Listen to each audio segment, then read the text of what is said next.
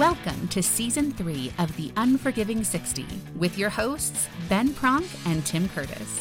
As two ex-SAS guys armed with MBAs, Ben and Tim seek out people leading lives less ordinary and talk with them about how they fill their unforgiving minutes and what helps them go, always, a little further.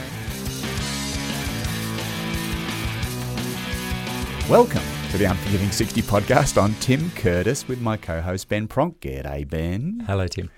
Ben, today we have Christian Boucousis, former Air Force fighter pilot. Yeah, we were reflecting, in fact, last time we spoke to a fighter pilot, we were reflecting that we like speaking to fighter pilots. We've had a number on the show, and I think it's really interesting seeing the perspective they bring, and particularly the fact that they've all gone into very different things, and Boo's no exception. He's had a really pretty interesting career post Air Force. Yeah, he flew fighters for 11 years and then got out of that and went to Afghanistan to start a consulting practice, sold that, moved into property development, and a few other things in between to land where he is now as a consultant with Afterburner. Yeah, so they talk they work with companies all across the world and some really big names that we'd all heard of, and they bring some of the military perspectives in planning, but in particularly in this art of the debrief to these corporate clients. And we're going to talk with Boo about what constitutes a good debrief, how it's done, and why potentially people don't do it, particularly those with a bit of ego. Our perennial question on ego and fighter pilots. Yeah, it seems to be answered in the negative every time. We need to find an actual maverick or Iceman in the flesh. Well, let's find out about this maverick in the flesh. Did you just maverick in the flesh? You want to find out about a maverick in the flesh? Let's get on with the show.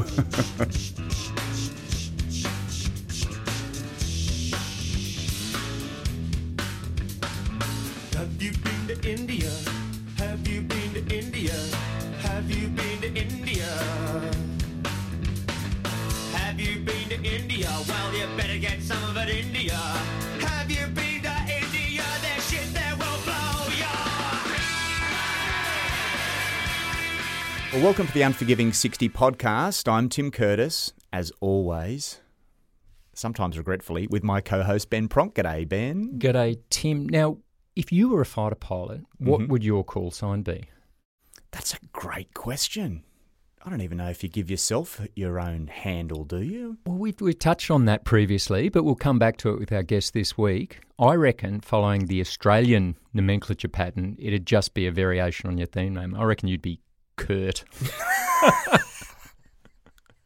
Well, that might be completely appropriate in the dictionary definition. Well, why don't we talk to an expert? This week's guest is Christian Boucousis, who is just that, an ex-Australian F-18 pilot. And we were trying to work out how many fighter pilots we've had on our podcast. But Boo's got a pretty interesting sort of backstory and I think a really interesting front story. The stuff he's doing now is pretty amazing and quite different to anyone we've spoken to. Well, Boo, welcome to the Unforgiving 60 podcast via Zoom. Thanks for having me, Curto. And, what would I be? Just Pronk. No, mate. You'd have a negative one, mate. You'd be like Pronker or something like that. I reckon. I mean, whatever happened to Maverick and Iceman and, I mean, dare I say it, Goose, Jester and Viper? Did you ever meet the Royal Australian Air Force fighter pilot called Maverick? No. Well, I met Pete Mitchell through the Australian Defence Force Academy, and like every single male in my vintage, I'd wanted to be a fighter pilot after we saw Top Gun at a very impressionable age. And then getting to ADFA, he was a year ahead of me. We did a bit of triathlon together. This guy, Pete Mitchell, looked the part, was the part, and listed as a fighter pilot, and he's I think he's still in as a bloody 2-star or something. He's had an amazing career. He's like the Scandinavian version of Tom Cruise. He's like the Iceman looking. Just completely mixed up. And we did have an Iceman in there as well. So, but by and large, mate, we're pretty lazy when it comes to call signs. Boo's just short for Boucousis, so pretty imaginative there. Yeah, seemingly so. I mean, Tim Robertson his handle was Robbo. I mean, shout out to the fighter pilot community. Improve it. It's terrible. I mean, we want something that's a little bit stickier. Although you can go too far. We used to work with the Singaporean Special Forces, and so they all gave themselves nicknames, and they were like Rambo and Snake and Serpent and Dagger. So you can probably take it a bit far. They sound like the Revolutionary United Front, the anti-government group in Sierra Leone, who all had nicknames like that: Captain Blood and Lieutenant Rambo and Corporal Death. The ties in the Singaporean were a bit like that as well. Yeah, you'd be up against lightning and thunder and Thor. Yeah. Hey, good dudes to share a drink with. Well, Boo, was it the inspiration of the 1986 movie Top Gun that saw you enter the Royal Australian Air Force? Tell us that. Look, I think for me it was fuel to the fire. I connected with wanting to be a fighter pilot. Back in the day when they used to have air shows a couple of times a year, and they didn't have any rules, and you'd have aircraft, almost supersonic coming from behind you, terrifying you. My first experience at an air show was my dad had a big old Fairlane, and we went out to Amberley. I lived in Brisbane. And we also lived on the flight path, so we saw lots of F-111s flying over. So for me, F-111 was the duck's guts. And we go to this air show, and the aircraft are taxiing back and forward. The Mirage pilots, the F-111 pilots are waving at the crowd. And being a 6-year-old, you're like, oh, they're just waving at me. So clearly, they're saying, yep, you're next, mate. Destined for greatness. This all went on, and then at the end of the show, the old Huey just came out of stage left. It was like, blah, blah, blah, blah, blah, blah, blah. And you look over there, it's like I see this white car underneath, and it gets closer and closer. I'm like, that's Dad's feeling. Dad's car going under the Iroquois. It's like, comes into the front of the crowd, and on the loudspeakers going, with the owner of 6QL492, you parked illegally. We've moved your vehicle. Can you come and claim? I'm like, Dad, you've got to go and talk to the guys. They've got your car. And Dad's just sort of laughing, and they're like, look, if you don't collect your vehicle immediately, we'll have to release it. And then they release the car, and it smashes in front of everyone. I'm like, oh, that's Dad's car. How are we getting home? I'm like freaking out. The old man thought it was hilarious, and then then he goes, no, it's just a joke, mate. And we're driving home, and as we're driving home from Amberley, it's like it's Iroquois coming up the road behind us, mate. I was like a ball at the bottom of the car. I think they talk about having that visceral experience to reinforce memory. And I think for me that was it. I couldn't be anything else other than that. And then when I was always the weird kid at school, who wanted to be a fighter pilot. I go to my school reunions, and they're like, you're the dude that wanted to be the fighter pilot from year 5, and you did it. It's like, you're the weird dude. So when Top Gun came out, mate, I was just I was in my element. I thought I was the expert explaining it to everyone. Did you have the Ray-Ban aviators as a primary school kid? Mate, yeah, but because we were just lower middle class, I had to have them in the case so they didn't get scratched, anything like that. So yeah, but it was. I think after that it was just like hell yeah. But when I left school, I applied to everything, mate. Army, Navy, Air Force. I didn't really care. I just wanted to fly, and I was lucky. I got accepted by all of them. Probably for my enthusiasm more than anything else. But it's interesting now because I do a lot of work on deep performance. And for me, deep performance is the journey beyond high performance. That sustainable, enduring life that is fulfilling, and really you don't have these massive peaks that you never bounce back from. And that deep performance, I think, that is connecting to that purpose. And I work with a lot of people and know a lot of people that just have no sense of purpose, or they say, "Oh, Boo, what is my purpose?" And it's like, well, I don't know. You do something that you don't like doing, and if you feel good afterwards, that's purpose. So I think having purpose from a very young age, and being able to live to that purpose, work extra hard. It was just really binary. You're going to do it or you're not. So do everything you can. It was great, and it set me up for life. I think just having that steely-eyed determination to get that one thing done.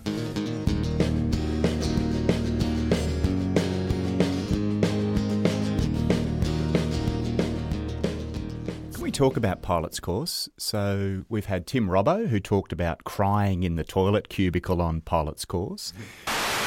And they completely miss the late nights, the hard times, the crying in toilet cubicles during fighter course. At the other end of the scale, we've had Matty Hall, who said, I kind of had to work pretty hard, but duxed it, just ducks pilot's course. Wasn't that tough? As I understand, and correct me if I'm wrong, but you were ducks on your pilot's course, your Hornet conversion, your fighter combat instructor course. You were the 1997 Fighter Pilot of the Year, which is a pretty cool title, I reckon. Right. And you also got a Chief of Air Force commendation for your performance as a chief instructor on the fighter combat instructor course. Hard work, talent, luck, what's the mixture that gives you such a stellar run? I would say that there is some natural ability in my flying. You'd be crazy to say that I haven't got ability there, but it's definitely hard work as well. What's it like? Matty took determination to the next level. Yeah. Well, that's right. He'll be the undefeated world champion of Red Bull air racing, won't he? Because they've now discontinued that series. But what's fighter pilot like? If people were thinking about wanting to join the Air Force and wanting to be a fighter pilot, coming back to that visceral feeling, what's it feel like? What's a day in the life of a fighter pilot look like? It sounds very glamorous. Plus, you get cool nicknames it's like nothing Boo. like Top Gun, which was pretty disappointing when you realise how much hard work it is. And there's like heaps of rules, so you can't do any of the stuff that look like fun. I do a bit of speaking at universities, aviation courses to try and motivate kids to get excited about the military instead of becoming an airline pilot. And one of the saddest things about it is, like, I never thought I couldn't be a fighter pilot. I just thought, I'm going to be one. But so many kids are like, I could never do that. And it's like, well, trust me, I repeated year 12. I barely got through the second time. I have I'm diagnosed as an adult with ADHD. Like, if I can get through it, anyone can get through it. So my advice to them is it's the best thing you'll ever do in your life. Not only do you learn a lot about flying, you just learn a lot about problem solving and being a useful human being. And you also get to stay in hotels when you deploy, and it's slightly don't rub it in way of executing warfare.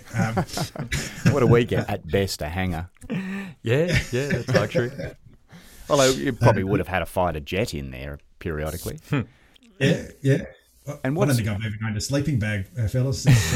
God, yeah, nothing but the sort of beautiful quilts. Mm. Yeah. So no, that's right, mate. Goose and duck down, not just duck. It's got a big quality. But pilot's course itself is look, I think the whole thing is it's about 400 missions that you fly from the first one till when you graduate off a Hornet, 400 odd missions. Every one of those, is assessed. And it's just, every one is just an incrementally more complex piece. And as you guys would know, it's military training 101, just gradually stretch the rubber band and certain people will break and others will get through. And I think we had 35 odd start our pilots course and around 20 got through. And then of that 20, about 6 ended up on fast jets. So it's, I remember this, it's like everything goes well on pilot's course and then you just have one bad trip and it's like you literally, it's like, shit, I've just invested like a year and within 24 hours this could just be over. So it's really I think that the trait in fighter pilots is that that self-confidence that you can bounce back from that, and I think that the bit about it being your whole life's dream as well, it's like, the thing you always wanted when you were 6, well, if you don't do a better job tomorrow, that's gone, mate. And I had probably 2 of those during my training career. So it was, and I was a dick, mate. I was 19. I mean, I had personality 0, just absolute hardcore, shaved head, do every possible thing in my power to become a fighter pilot. So my other kind of suggestion would be you just got to be, you have no relationships, nothing. It's just got to be all about you for about 3 years, and then you can re-engage with life after that. Yeah. But again, I wasn't very smart, so maybe the smarter ones could balance it a bit more. Balance. Tell us, within the SAS regiment, the selection and the training process, it's sort of seen something of an evolution and I guess more clearly distinguishing between which bits are about selection and which bits are about training and improving people. How does that work in the fighter or in pilot's course? I mean, there's obviously a selection component because you're scrubbing people as they go, but at the same time they're learning a new skill. And how do you sort of interweave those selection versus training aspects of that pilot continuum? Yeah, I use the word softened, but it's just changed a bit more. I think there's a bit more time given. They used to say when I went through pilot's course, any monkey can fly, but we've got to teach a monkey to fly in 9 months. And that's the key. It's the time. That was the differentiator. When I went through, it used to be they'd push you and push you and push you until your situational awareness was gone. You're completely overwhelmed. And the trigger there was you always come back to, hey, just forget everything and fly the airplane, don't hit the ground, right? And as long as you could do that and be safe, you got through, whereas others would just get caught up in the moment and do something dangerous. So they deliberately push you, so you would perform, and then they'd push you into pass-fail. So they'd push you to the point where you're actually not going to perform the mission anymore, but you've got to jump into being safe. So that was, I guess, how they selected them. And no doubt it's no different to selection in terms of you just got to keep away from the microscope. You just got to be the grey man. just don't get anyone's attention, because the minute you're under the microscope, then it becomes a bit tough. Like it's, the way you shuffle down the corridor is analysed. Yeah. How does a fighter pilot be the grey man? I've never seen a grey fighter pilot. Oh, it's just a theory, mate. I don't know. All right. So out of pilot school and into a squadron, can you talk about life in the squadron? Yeah, you do need to interview Serge if you get a chance, if he comes out of hiding from the UN. I was going to say, I think we're in a long line of people who want to interview Serge, aren't we?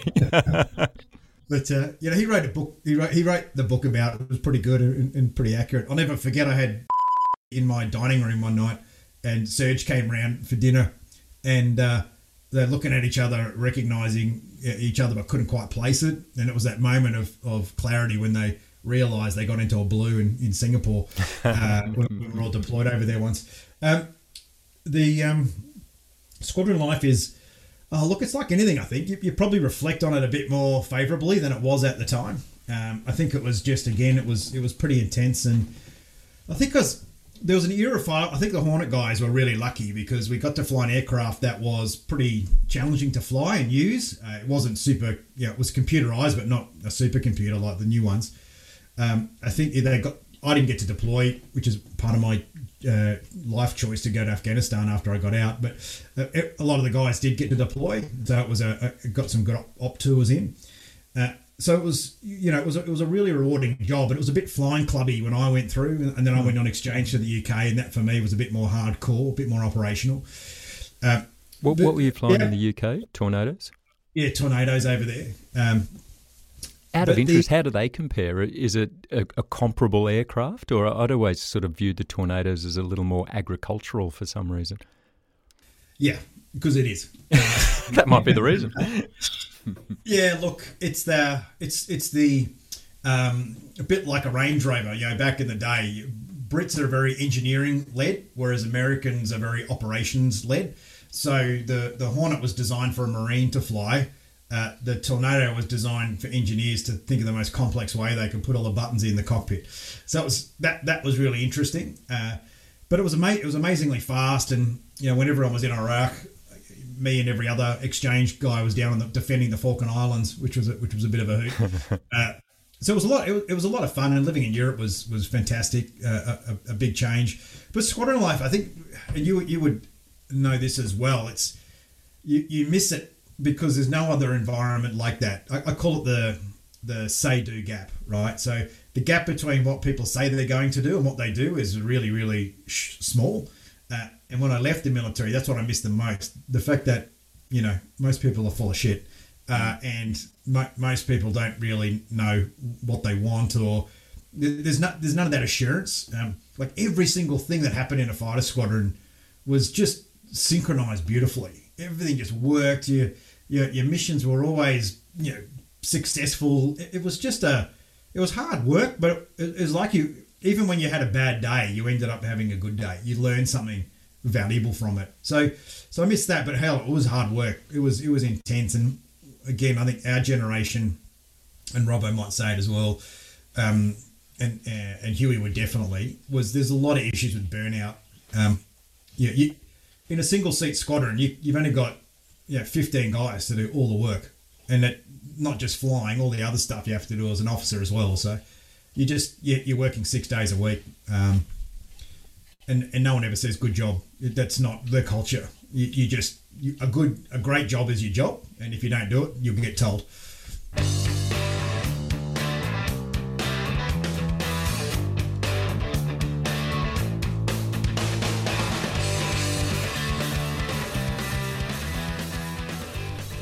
Talk to me, Boo, about that say-do gap. I find that really interesting coming out of the military and seeing that there is that disconnect in a lot of corporate environments. And I've been trying to sort of work out what underpins that. And I used to think, you know, there's this impression of the military as all this discipline and you get yelled at and there's all these rules. And I never really felt that was the case. I think it was a lot more liberal working in the military than people probably think outside. But there is this kind of underpinning consequence if you don't do what you're going to say. Either someone will get hurt or you'll end up marching around in a square on a weekend. You know, there's that disciplinary side as well. That's about as close as I can come to understanding why it is that say-do gap is so much smaller in the military than it is in other places. Have you got any reflections on that? Yeah, it's definitely consequence-led. I'm a big believer in people are driven by consequence, and it could be a positive consequence or a negative consequence, but there's a fail-reward motivator there. I think that's the intrinsic motivator. The extrinsic piece is that uniquely to Australia, it's that mateship, and this is the thing. I've been consulting in the corporate world for 6 years on strategy to execution, and the thing I say the most is we're not that regimented. We're not this hugely disciplined. Everyone do what you're told. We're the opposite, actually. We're just very logical, and people, as long as you're logical, will get it done. And if you're a dick, we'll figure a way to do it and work around you. I mean, because we understand the consequence. So, discipline is good, and I think that's one of the fantastic traits you get from the military is, you know, that it's not going to get done without hard work, and there's a lot of shitty little jobs you got to do. So you just do it, because when you actually get it done, it feels good. So I think that's it's unique, and I think this is why I think veterans have trouble getting work and find the transition so difficult. Is finding it hard to deal with that big say-do gap, and that most people they talk about doing things, but it's talk. It's not actually going to get done, and they don't care. They don't have the same care about the job. Yeah, I was reading a really interesting Gallup poll a couple of weeks ago, and it was a high performance survey where they got a whole bunch of companies, as Gallup does, to poll their thoughts on high performance. And what they found was 10% of an organisation is probably naturally high performing. The next 20% can be, but they require development. But under that, it doesn't matter how much you invest, you're never going to get a high performance mindset, right? So 70% of the organisation, and the lower 50% is completely passive. So when you look at that, and you look at just about everyone that comes out of the military has a high performing mindset relative to organisationally. I mean, like at scale, it's more of a and that I think it's deep performance. I've moved away from high performance. I think it's even in the military, there's high performance elements and then there's supporting elements, but they're better at supporting. than the supporting elements in. I run workshops, and I've done workshops where people actively go out of their way to derail and sabotage the people they work with to make them look bad in a forum where everyone can see it. We're a bit more discreet about that in the military. No, so I think those traits of discipline, but I think the biggest thing we learn in the military is logic. I think we're very logical about problem solving. You mentioned valuable learnings, quote unquote. Now, in our book, we talk about capturing valuable learnings and lessons that in the SAS regiment we learnt from fighter pilots like Tim Robbo Robertson. Can you talk about how debriefing works in the squadron, how it's conducted and the importance of it, Boo? Yeah, I never appreciated how important debriefing was till I reconnected. I operate as a partner in a global group called Afterburner, which is a whole bunch of fighter pilots that work into business, like Michael Jordan and Michael Dell, Microsoft, Google, huge businesses in the US. And the biggest takeaway for everyone is debriefing, coming in and teaching organizations to debrief. I would have done 1,000 debriefs in the last 6 years. And when you have one, people are like, that's the reason why we're not performing. Right. Oh, that's great. Thanks. Can you come and teach us some more? So I think debriefing, I think debriefing was the only reason I managed to be successful as an entrepreneur. Just, I've built a humanitarian projects business from the ground up. That's the second biggest in the world today. I mean, I sold out of it after 3 years, CTG Global. Built a hotel across the road from where you are now. Never been done before. Volumetric, prefabricated modular construction. So the whole thing was built in a factory. Moved into publishing. Bought a magazine that had been in Australia for 40 years, the Aviation magazine that everyone read, and completely converted that to a digital platform and launched a digital global magazine that I managed to sell to a publishing company here. And I think the ability to problem solve and go, you know what? Because every one of those is a completely different lane. But you just start with, I think that this can be done better. I think humanitarian projects can be done better. I think we could build a hotel better. I think that we could do better than a paper magazine. And when you start thinking that way, that's all debriefing. You lead with debriefing. Right? What are we trying to do? Why are we here? Why is there a gap? And I call that I've got the say do gap and then the want plan do. Yeah, the gap between what you want to do, what you plan to do, and what you actually do. And debriefing is what closes the gap. It brings your wants down. It manages expectations, which means we are more realistic about what we want. We plan better with more clarity, which means we do more. So we bring want down and do up, and we have this really tight want, plan, do gap. So debriefing is just that. What am I trying to do? What's actually happening? Why is it happening? What am I going to do about it tomorrow?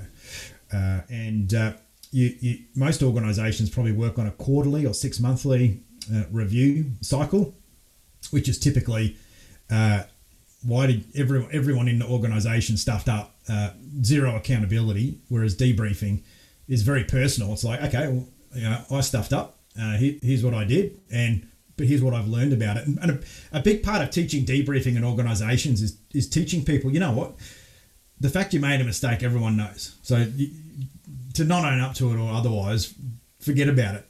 So turn yourself into a superhero, debrief and figure out a solution for it, because then you actually look like you're a legend, because you've just tried something, you've innovated, and all of a sudden you've got this new thing.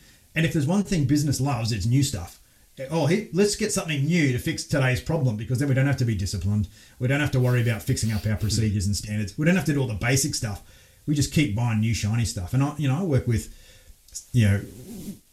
the biggest company in Australia and the biggest bank.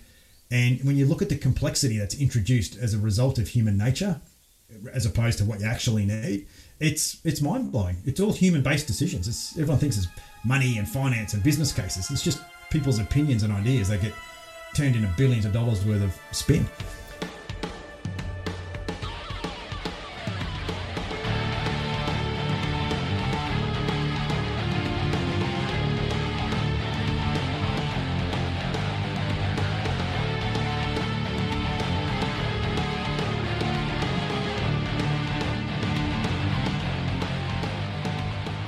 us a bit about this idea of accountability and in particular how it can clash with ego. Now, one of the things we'd observed, Tim mentioned we'd had a number of fighter pilots come into the unit, and we thought that the, I guess, perspectives they brought from the aviation debriefing process were really beneficial to us. And one in particular was the ability to look at incidents particularly through a relatively impartial lens, this idea of being a blame-free, a rank-free sort of environment in an aviation debrief. Can you talk to sort of your observations on the importance of that and how you can potentially dethatch the ego out of these kind of discussions to make them more impartial and productive? Yeah, well, I think the interesting thing about a fighter pilot is you haven't quite got the self-awareness yet when you start training, so they just make you do it. They just teach it. So it's just, this is the process, and from the very first mission you fly, it's debriefed, and it's like, okay, and you've got to self-diagnose, because that's how they know you're the kind of pilot that can stay ahead of the learning curve. If you have to be told what to do all the time, you're not going to hack it, right? So you're just like, okay, and they you're set up for success. Like, there's set parameters that you have to achieve, and then you debrief against them. It's not just hey, how'd you go, mate? How do you feel you went there? It's like, how did you go against this outcome, and against this outcome? And I'm a big believer in the rule of threes, right? Which is only ever do three things at once. The most important thing, the next best thing, and the third thing if you've got time. So really it's doing one thing.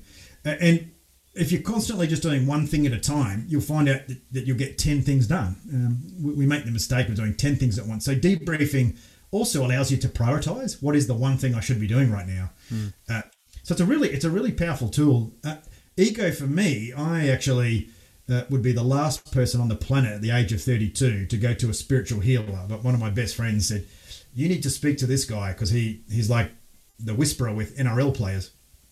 And you need to just have a chat with him. And that's the first time I'd ever heard of the concept of, post-ego, and ego not being a big ego, just putting yourself at the center of all your decision-making. And literally from that day forward, life became so easy because all of that language, I deserve this, I need more respect, I think, you take that word I out of decision-making and it just becomes easy. Like you just do stuff and stuff goes well, stuff doesn't. But as long as the mean line of advance is positive, that's the outcome that you want. But it's amazing how hard it is to instill that into company. You deliver a presentation, you do a training program, and you run a debrief. And the first thing everyone says, okay, so what do we need to do? What did you learn from the debrief? I learned that the organisation is bad at this. It's like, no. Who's the organisation? It's just a made up thing. So I think debriefing is the most powerful thing in the planet. And do you know the organisation that has made billions out of debriefing? No. Is Scientology. A Scientology audit is a personal debrief, and they have built an entire multi-billion-dollar product on a spaceman being in charge of the organisation, because through that debriefing process, they discover deeply personal issues for people and why they're not getting where they want to in life. It's the audit is a debrief. So if someone's talking to you and saying, "What are your problems? What have you?" and very confronting, Hall of Mirrors stuff, and then they're giving you solutions, it's very hard not to buy into that culture. So that's what I try and do in coaching teams inside big organizations is, stick with this for 3 months and watch the magic happen. And when you do get that run at it and you can work with it's about 90 days. It's very, very cool. It's so cool. I sold all of my businesses and completely got out of being a business person to become a speaker and coach on debriefing, because it's so rewarding when you see people achieve these things that they never thought possible. And what about the fine line between ego and self-efficacy? So you mentioned right at the start when you're talking about pilot's course that it is a confidence game. You want to have that self-belief. And I find it really interesting looking at how that sort of, or at what point that tips into ego and becomes counterproductive. Clearly, we don't want to rob self-efficacy. We don't want to rob people's confidence in themselves. So have you got any reflections on where that line might be, and particularly how the debrief process can be tailored to ensure we're not, I guess, beating ourselves up or reflecting negatively all the time on ourselves? No, it's a good point, and I think the Air Force was very smart in how they did this, because debriefing it's called the bathtub. So you start positive and go, hey, here's what you did, some really cool things, or you say, so how did that go? Oh, that went well. We achieved 1 and 2. How did 3 go? Well, not so good. So I'm down in the bathtub now. I'm looking, and that you come out of the bathtub when you go, well, that was a great debrief. Do you see how if you do what we've just learned there tomorrow, your performance is going to be better? Yeah, good job, mate. Off you go. So debriefing is a very positive experience. PIRs, reviews, all the other types of reviews are not, because it is negative. And it's the other problem with it. It's very subjective. And when something's subjective, your ego is like a moth to the flame. When you're sitting there and someone's debriefing your performance, but it's not against an objective outcome, it's just a personal beating. And even in the fighter pilot world, debriefing is an art. Some guys were really, really good at it, and some guys weren't. It was just a negative experience. So, and I only learned all this stuff in hindsight. At the time when I was in, I never thought about it. I just did it. But now I spend a lot of time reflecting on that. And you're right. If you don't have the bathtub, then it does affect your self-confidence. But I also believe there's a ego transition we have in life. I think, tribal culture, we're supposed to have egos in our 20s. We're supposed to be indestructible and idiots. That's kind of what we do, because we've got to run around, do all the hunting, do all the stuff that needs to be done, have some kids. If you thought about all that stuff, you wouldn't do it, right? I wouldn't do it now if I had a choice. So I think we graduate into a post ego world, and I think nature's done an amazing job of creating us and giving us our wisdom at the end, not at the start, because a lot of wise people wouldn't do the stuff that needs to get done when you're a young person. Let's cross over. Yeah, I think ego's a journey, mate. At the end of the day, I don't think you can ever tell anyone how to do ego. Something's going to happen, and they're going to get lost, and they're going to figure it out. And it's like, hey, remove yourself from the situation. I feel better now. Yeah, and perhaps just to be aware of it, to be aware that you are egoic at times, is ample in itself. I think so. I do, and I don't even like the word anymore, because when I have conversations with people about ego, they're like, I don't have a big ego. I say, I'm not saying you have I'm not saying you have a big ego, but the conversation you're having right now is all about you. You're worried about yourself, how you're perceived, and that's what leads to poor self-confidence and self-worth. When you invest yourself personally in your professional outcomes. And a great bit of advice I got from someone was you've got to treat everything as a bit of a game. Like, it's because you've got no control over any of it. You can influence, but you can't control. So don't get too vested in the outcomes. And the other thing I fundamentally believe is give yourself enough time, and you'll as long as you're physically capable and you don't have anything, if it's just if it's just a mental thing, you'll get there eventually. You always will. What do they say? It's not over till it's over. All right, there's some sort of quote. Or words. It's not. Anyway.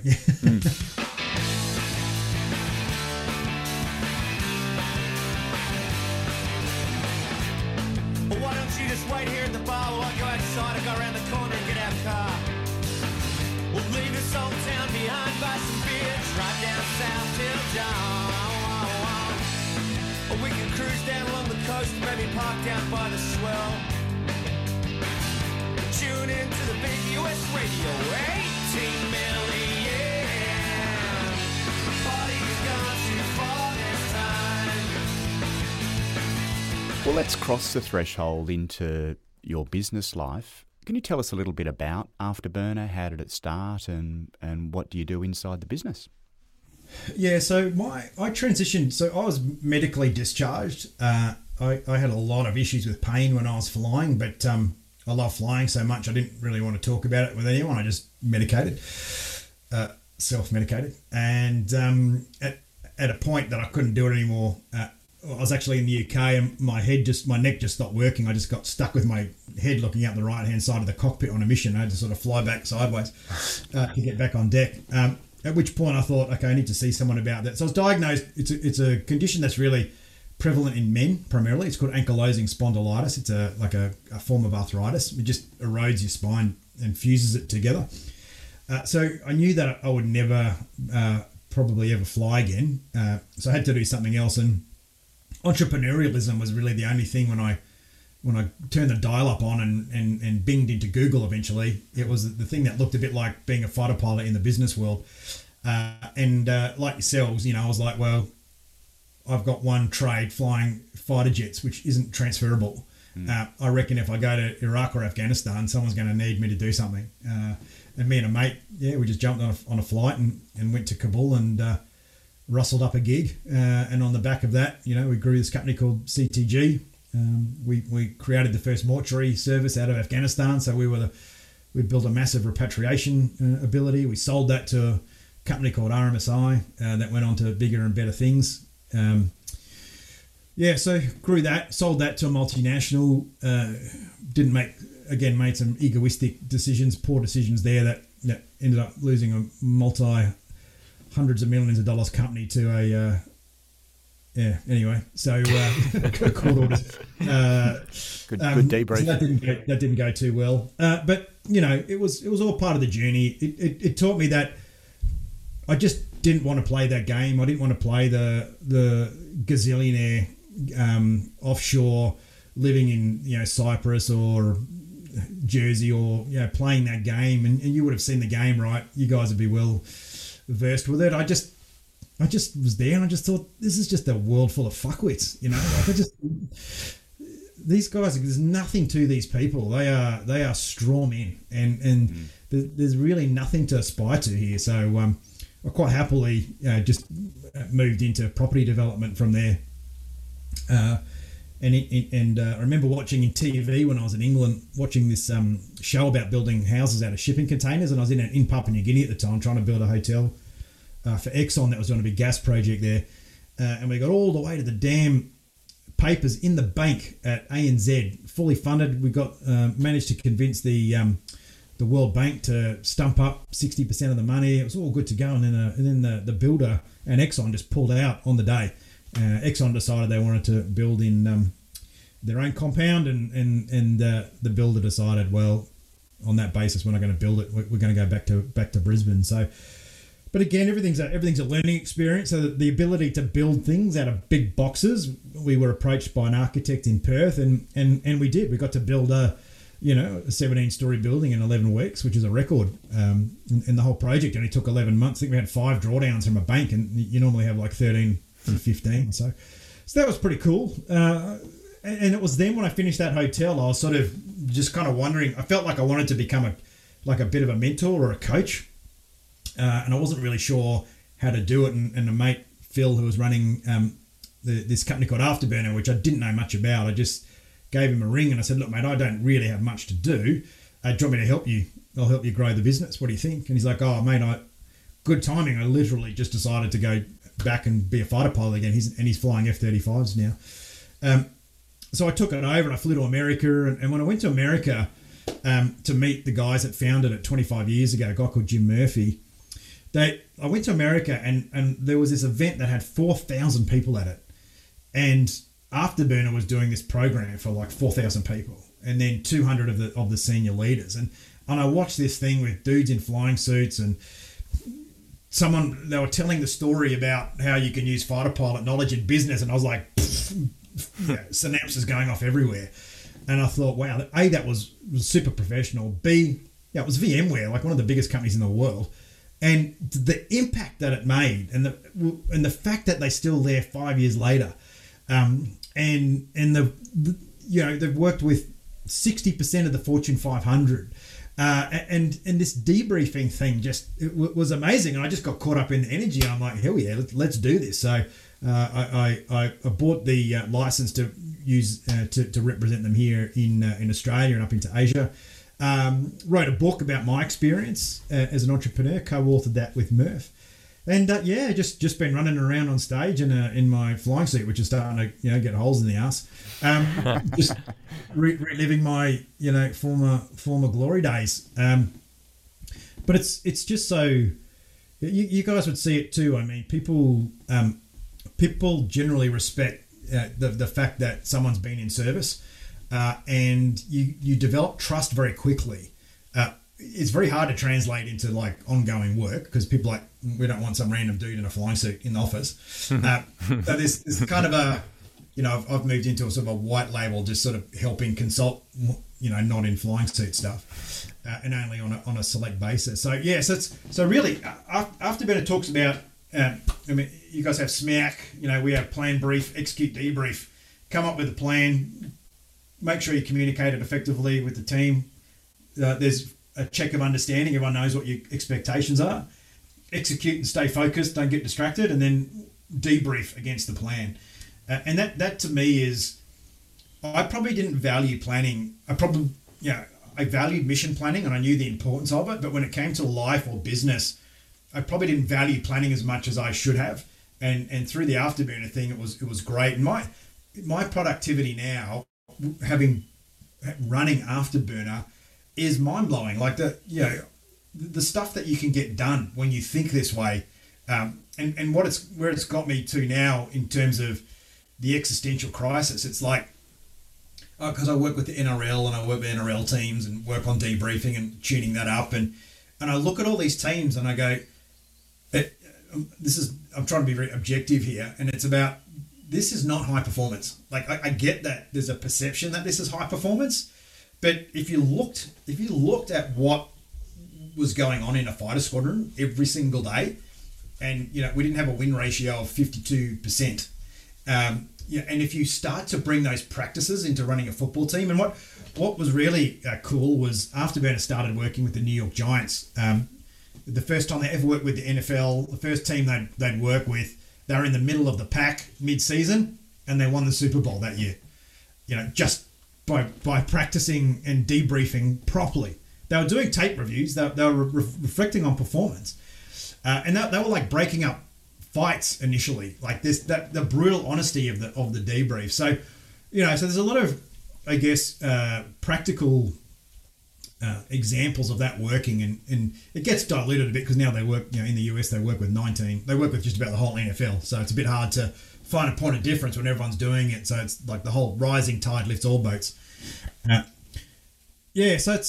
it's just fun. It's like I was talking to someone this morning about it. I'm like, in my entire life, I've never had a job where for 6 years running, no one has ever said anything bad about it or complained or had an issue with the value of what they learned. It's this surreal world where everyone just loves it.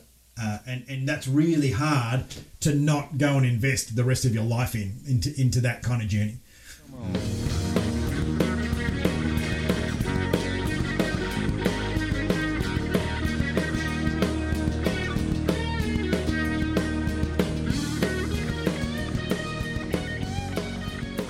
Spoke before about the distinction between high performance and deep performance. Can you elaborate a bit more on that, please? Yeah, I think to me, deep performance is is enduring performance. It's the quiet achiever. You look at the Warren Buffetts. You look at the people that kind of do the same thing for their entire life and then just become uber successful. And there's high performance. There's an energy trade-off. High performance isn't sustainable. It's not. You trade emotional well-being for high performance. You trade energy for high performance. There's always a trade-off. Formula One, high performance. Well, it costs $220 million to run a Formula One team. They make $2 million, and everything is, all the investment they made in that year is completely redundant. It's unsustainable for anyone except for that very small elite group. So I look at high performance in my, you guys have very comfortable with what high performance needs to be. And when you're out on patrol, when you're executing the mission, you can't do that forever. Therefore, the high performance that you exhibit there is unsustainable. So how do you create deep performance, which has high performance when you need it, that's not exhausting, is sustainable, and is egoless. Deep performance is egoless. And if you look at a lot of the GOTs, like Michael Jordan, never a talent. Tom Brady, never a talent. Wayne Gretzky, just that commitment to practice and doing the small things well, that's deep performance. I think high performance is great because it sounds like, yeah, we're a high performing team and we're going to go and have a session for 2 hours. We're going to be high performance. It's going to be really exciting for 3 days. And then it's like, but what about everyone else in the company who doesn't want to be like that? And I've observed, I've watched high performers inside a company miss the key piece of information that this wonderfully introverted, highly methodical human being has, this one gem. So deep performance is this sustainable, deep throbbing oil tanker commitment to transitioning all through life. And that's where that kind of, when I look at deep performance, for me, I start to see this acceptance of ego in youth. Like a deep performer is very egocentric when they're young, because that's when you're earning your trade. That's when you're getting your confidence. Coming through the world and popping out a fighter pilot gives you a lot of confidence in yourself, because that was fucking hard, and you did it right. So that lasts forever. No one will ever take that away. The training, the selection that you guys did, the missions that you've done, what you've seen, the emotional stretch that you've experienced, no one will ever take that away from you, and that gives you a deep fabric of self-worth and self-confidence. And that doesn't mean to say we don't have bad days and bad months or our performance drops off and we feel crappy, but we kind of know that we'll get back there. Yeah, I've been here before. I know I'll bounce back. It's okay. So I'm not going to stress about being a bit lazy and overweight at the moment, or not getting into it. I'll get there. So. And for me, deep awareness is situational awareness. It's the ability to be aware of you and your environment at any point in time. When it's time to lean in, when it's time to take a rest, when it's time to trust someone, when it's not. It's that Jedi-like skill like they have in the Matrix, or those superheroes that can see all of their moves ahead of actually moving, giving them great situational awareness. And we only really see situational awareness in the military, in self-defense class, don't walk down a dark alley, and in oil and gas, or anywhere that there's a high consequence safety environment. So I've sort of been thinking, why doesn't that skill and mindset translate into everything else you do in life? Because it's a really cool skill to have. Awareness about yourself and your impact on the environment, whether other people around you are adding value or not, increasing situational awareness or not. Like it's a good skill set. And right now, the world has got no situational awareness. It's freaking chaos. Yeah, because no one's thinking about anything other than themselves. So, yeah, that's a really, I probably need to work on my elevator pitch for deep performance, mate. Not bad. I like it, yeah. Well, talking about transference of knowledge, you are sitting in front of a signboard of your podcast, The Few. Can you talk to us about what is The Few and why you started it up? Oh, look, when I left, just before I left the Air Force and I was grounded, I worked at the Joint Warfare Centre. And it was the first time I'd ever been exposed outside of my silo. And I sort of started to see the bigger picture. And when I saw this bigger picture, I started to see that there's a few elements within the military that the government relies really heavily on to get the job done and have, force multiplier. Submarines, the special forces and fighter jets. So that it's a small number of people for a disproportionate impact. And Winston Churchill said, "Never in the field of human conflict have so many owe so much to so few." Mm-hmm. So I started to, rather than think everyone is the same and we're this homogenous mass of human beings, I fundamentally believe that, look, there just are a few people that kind of, that 10%, they just lean in and do get more done. They're not the 10% of most talented people. They're the 10% that just work really hard. So I thought I might test that theory a bit and go out and create a podcast where we can find people who define success without having to put a bikini-clad chick in a Lamborghini underneath a private jet. Like Insta success. So it's about finding people who live success on their terms and define success their way, not the way that winning Gold Lotto or just the Lotto. I don't think it's called Gold Lotto anymore. Showing my age, last time my mum bought a Lotto ticket. But yeah, it's that. It's just that. Yeah, it comes back to deep performers. They have assuredness. They don't have arrogance. They have commitment, but they've got the ability to be flexible. They're determined, but at the same time, they know how to relax and have a beer and have a good time. And because they quietly get on with it, they're not out there spruiking their wares. Yeah, Sean and I thought, well, why don't we try and tell those stories a little bit?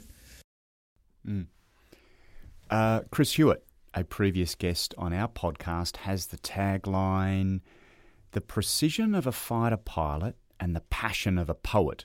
So there's no question about your precision, Boo. What's your passion?